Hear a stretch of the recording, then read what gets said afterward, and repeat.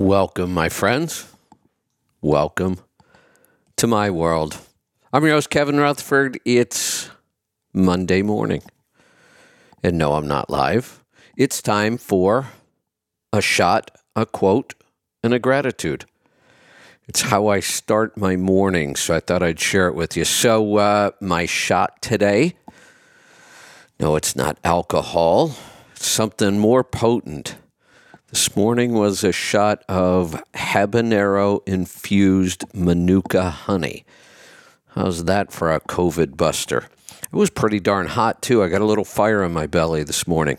My functional drink this morning is Four Sigmatic Decaf with Four Sigmatic Perform Cacao and done NDK style. And my quote for this morning is... Let me start over. If you don't know where you're going, any road will get you there. It's from Lewis Carroll. If you don't know where you're going, any road will get you there. Now, unfortunately, that's how most people live their lives. Think about this. Imagine if you went to pick up a spotted trailer somewhere.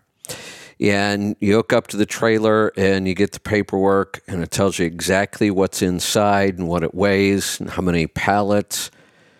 But there's no destination. There's no address to deliver it to. If that were the case, how many of you would get in the truck and start driving and hope you got there? Nobody would do that. But think about your life. Don't you kind of do that every morning? Don't you wake up and go through the day? Do you really have a clear destination? Do you know where you're going? Do you know where you're going today? Do you have any real reason for doing what you're doing today? Not your job. We all go to work and we do our job because we get paid and that's our job. But where are you going? Are you just getting up and going to work every day? So if you don't know where you're going, any road will get you there.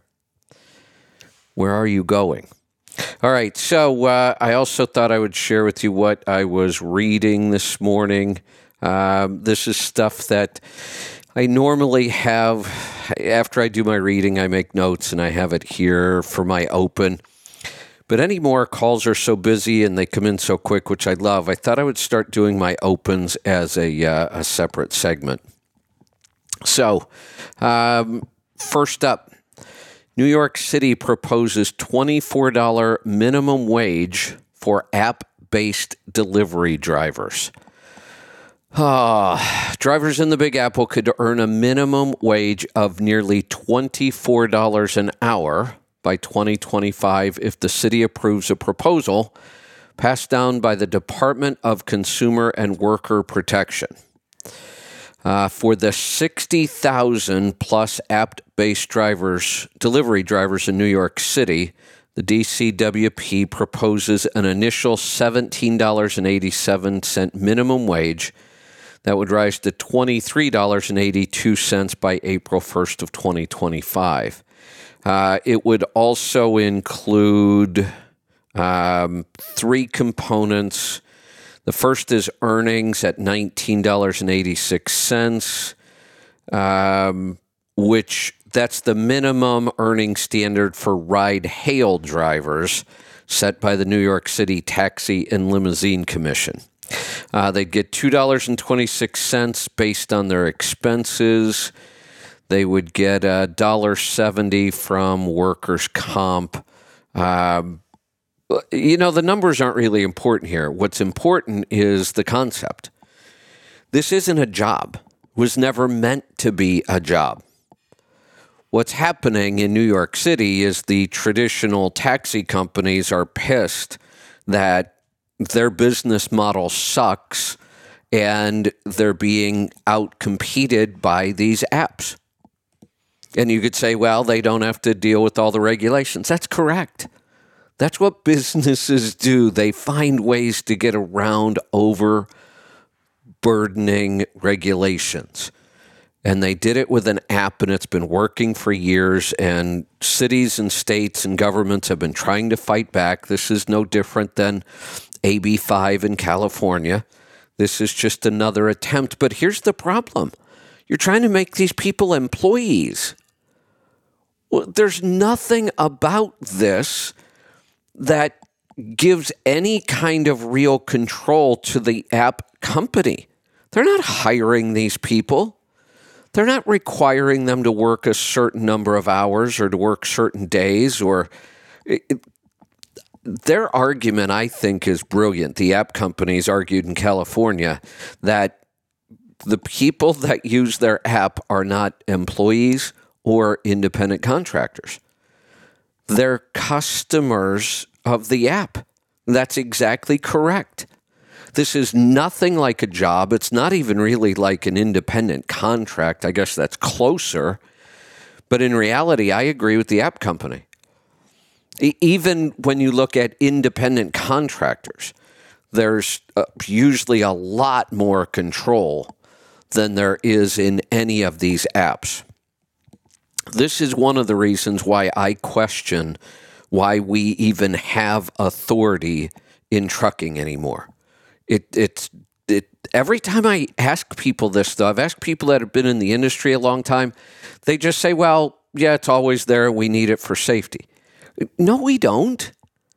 There are lots of industries that are just as dangerous as we are, and I don't need to go to the government and get permission to be in business from them and go through this whole process called authority. They could keep all the same safety regulations. They could still keep the audit from the FMCSA. Just drop this whole authority thing. Allow me to go pull freight for whoever I want to pull freight for. That's how these apps work. I just download an app and I go to work. And if I want to be an Uber driver and a Lyft driver and an Instacart driver and a DoorDash driver and a Grubhub driver and an Uber Eats driver, nothing would stop me from doing that. And why should there be anything to stop me from doing that? It's a shame. These may not, for some people, they may not be enough revenue to sustain, a family. But that's not what they were designed for. Why does every job have to be some sort of a career? Why do we have to have minimum wages that are what they want to call a living wage? That's not the point here. This is an opportunity. Nobody is forced to do this, but governments just hate these kinds of programs, and they hate them because they have no control over people that do this. They have a harder time collecting their taxes. They don't get workers' comp and all those other crazy fees that these federal, state, and local governments get from employers. So they're doing everything they can to eliminate these app-based services. I think we need to fight back on that one. Speaking of more government regulation in the trucking industry, FMCSA guidance reaches for clarity. Do dispatch services need brokerage authority? Here we are back to this whole authority thing again. Why does a broker need authority?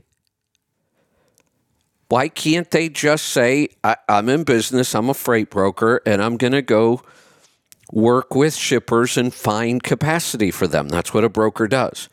Why do we need authority? These dispatch services, in a lot of ways, are acting like brokers with no authority. So what? And people would say, well, what about the bond? You could still have a bond. There could still be requirements. There are requirements in every industry. But this idea of authority is outdated and it should just go away.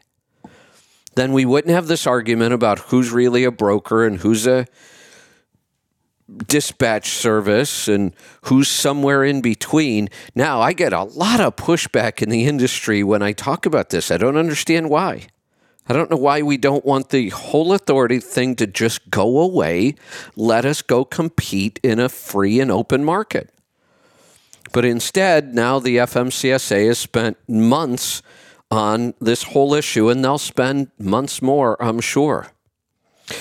What else we got on the lineup today? Okay, one thing to finish up with here. Amazon employees fear no one is safe as layoffs roil the ranks. Amazon has begun the largest round of layoffs in history. Not a lot of good stuff going on there. The shares for Amazon are down 42% just in 2022 alone. Imagine that. This is why there's several lessons in here. One, the economy is just not looking good. It's a very confusing time. The stock market doesn't seem to be paying much attention to what's really going on in the economy. But the stock market can be a trailing indicator of what's happening. By the time the market reacts most of the time, it's way too late. So I also I read somewhere about a prediction that Warren Buffett made about 2023, and he made it 5 years ago. And it's really not looking good. I hate to continue to be pessimistic about the economy, but we need to be realistic about the economy. You know, here's the way I look at business and the economy. I really do try to stay prepared for the worst. And life. I know sometimes when I talk about, you know, being prepared, people think it's really extreme, some of the things I talk about. And maybe it is. My belief and my hope is that 90% of all this stuff I do to be prepared for things, I'll never need them. That's really what I hope. And I doubt that I ever will need these things. But why not be prepared?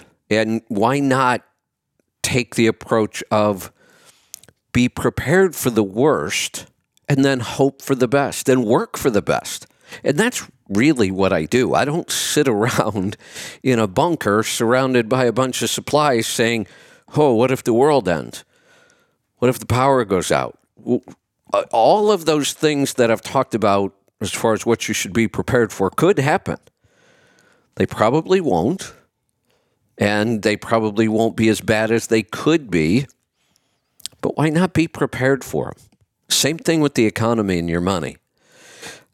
Maybe it's not going to be as bad as what I've been saying or predicting. I certainly got the timing wrong. I started talking about this 5 years ago. Well, just about the time Warren Buffett made his prediction as well. Not that I'm comparing myself to Warren Buffett's predictions. I say all the time, I don't like to make predictions because I don't like to be wrong. And I was clearly wrong about the timing. But we are going to have a recession. By some indicators, we were in a recession. We kind of moved out a little bit. We're bouncing along the top. But I think it's going to get rough. When Amazon shares are down 42%, now think about that as an investment. Let's just say you were an Amazon employee and you were so in love with their stock, you had a lot of their stock in your portfolio for your retirement. Let's say you had $100,000. That $100,000 is now $58,000 just this year. There is risk in investing in the stock market. There's a lot of risk in investing in just one stock or a handful of stocks. That's why I just don't recommend it. Stick with mutual funds, or maybe you don't want to be in the market at all. Maybe there's some other investment you're interested in. The one thing I would say about investing, other than the stock market, we can actually make the stock market pretty easy.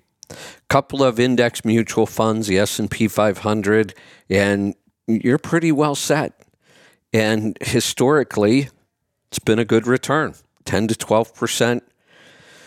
Virtually every decade you want to look at. Of course, there's down years, but if you try to pick out any decade, the S&P 500 pretty consistently returns 10 to 12% over time. That's easy. You don't need to know much. I just told you what you need to know. If you're going to invest in anything else, and there are a lot of other things, you should really get to know those things really, really well. There are good investments out there. They are much more hands-on. For example, I've decided that after being in the market for decades, Lisa and I took our money out and invested it in our own business and started growing Let's Truck with some of that money. And we are investing in real estate in a very specific area here where we live for very specific reasons. Because after moving here, I've spent the last decade studying and watching real estate here. So a couple of years ago, we started investing when we saw properties that made sense. I'd love to be investing right now in real estate, but it's not at the bottom yet. It's hard to wait because I've been watching properties that I really wanted, and the price was just too high. I wasn't willing to pay it. And I'm seeing a lot of those properties come down, but I think they have a long way to go. So we're going to hold out. I think I may have had one more article about Amazon. Let's see. Amazon CEO Andy Jassy said the e-commerce giant will be cutting jobs into 2023 as it adjusts to business conditions. His first public comments about the cost reduction plans roiling Amazon since reports that it planned to wipe out about 10,000 jobs. Amazon is probably a pretty good indicator of what's going on in the consumer market these days. And if consumers stop buying or slow down buying, then there's a lot less freight to move around the country. It affects every part of the supply chain when consumers stop buying things. Raw materials that we move all around to plants so they can produce things, moving those plants, bringing parts and supplies in to build all that stuff, then shipping out all the stuff. If we stop buying stuff, then there's a lot less freight to move.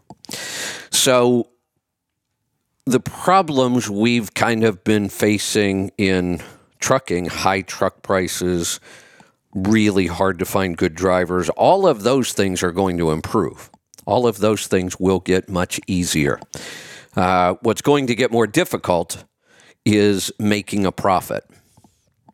That's going to be the challenge. You really need to focus on numbers, fuel mileage, maintenance cost, all kinds of things. But if you don't know your numbers, how are you going to figure out what works and what doesn't? So I've been kind of guiding people for a while, saying with what's coming, it would be paying down debt and saving cash. That's still a good plan. If you have revenue coming in, excess revenue, use it to pay down debt and then just save cash. Don't make any big financial decisions right now. And really get to know your numbers well. That's the best advice I have to survive what's coming. All right, that is my Monday morning.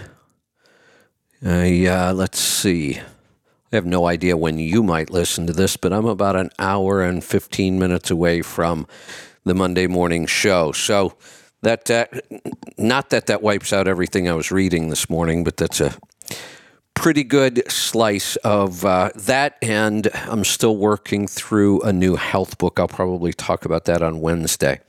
A lot of projects going on.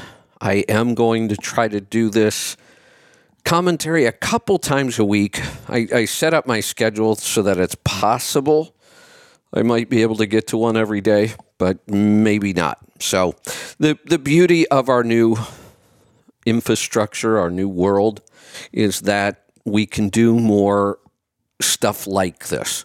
Stuff I just never had the flexibility on SiriusXM to be able to just say, you know what, I'm just going to jump on and record a few things, talk about what I saw in the news today. Oh, one more thing, I guess, before I go. I am really having a lot of fun on Twitter. I am just shocked at how fun Twitter is right now. Elon Musk is on there himself. He's very active. He's tweeting all day long. He's actually pretty funny. And the left is just losing its mind. So there's another social media site, a knockoff of Twitter, called Mastodon. Just got started recently. It is primarily funded, I believe, by the left and more liberals and people who are pissed off that Elon Musk bought Twitter. So I joined. I just wanted to see what it was all about. I actually like the software. I think their layout's better than Twitter. I think their functionality's better than Twitter. Their character limit is like somewhere between 4,000 and 5,000, I think. So you can do long form articles. I really kind of like the functionality and the layout. I think it's, it's much better than Twitter. Now, hopefully, Elon Musk will fix Twitter because it's a mess. It looks like he's already starting to, and he may be taking away the character limit completely. Then Facebook needs to watch out, because if you can do long form on there, it really becomes more like Facebook than anything else. So it'll be interesting to see. So I went over to Mastodon, and I started posting the same things I was posting on Twitter. Now, I didn't bother to read their terms of service. I never do. Just created an account and started posting. And yesterday I probably posted, 5 or 6 articles on both Twitter and Mastodon. Nothing that I even thought was anywhere near controversial. I figured on Mastodon I'll stay away from, anything controversial for a while, kind of see what happens over there. I actually picked up a couple followers already. In the first day, one of my posts has been deleted. Now, all they said was it went against their terms of service. And there's an appeal button there. I'm not going to appeal it. All I need to know is they're already deleting my post and trying to censor me. Now, here's all the post was. It was just a testimonial from 2 of our tribe members, a husband and wife team that have lost a lot of weight and got really healthy. And they posted a picture the other day on our site, Healthy Tribe. And I asked them if they mind if I would share it on Twitter or other social media. And they said, no, absolutely do it. And I said, I'll leave the names out. And they said, no, you can put our names in if you want. So I did. I put it up on Twitter, and it was a really great article. But for some reason, Mastodon deleted it. Now, I don't know if it's because I mentioned keto and carnivore, because I linked back to our app. I'm not sure why. But just the fact that I was only there a day and I've already been censored, basically. And if they say, well, it's in our terms of service, well, that's fine. But any social media site that has terms of service that drastic, I don't want to be a part of. Now, I'm going to stay. I'm going to start posting more controversial stuff. We'll see what they want to do with that. Well, I guess we'll see how long it takes me to just get banned completely, I guess. All right, I am going to wrap it up this time.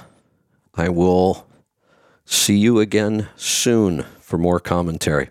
Be safe, be profitable, be fit and healthy. Always do the hard work and master the journey.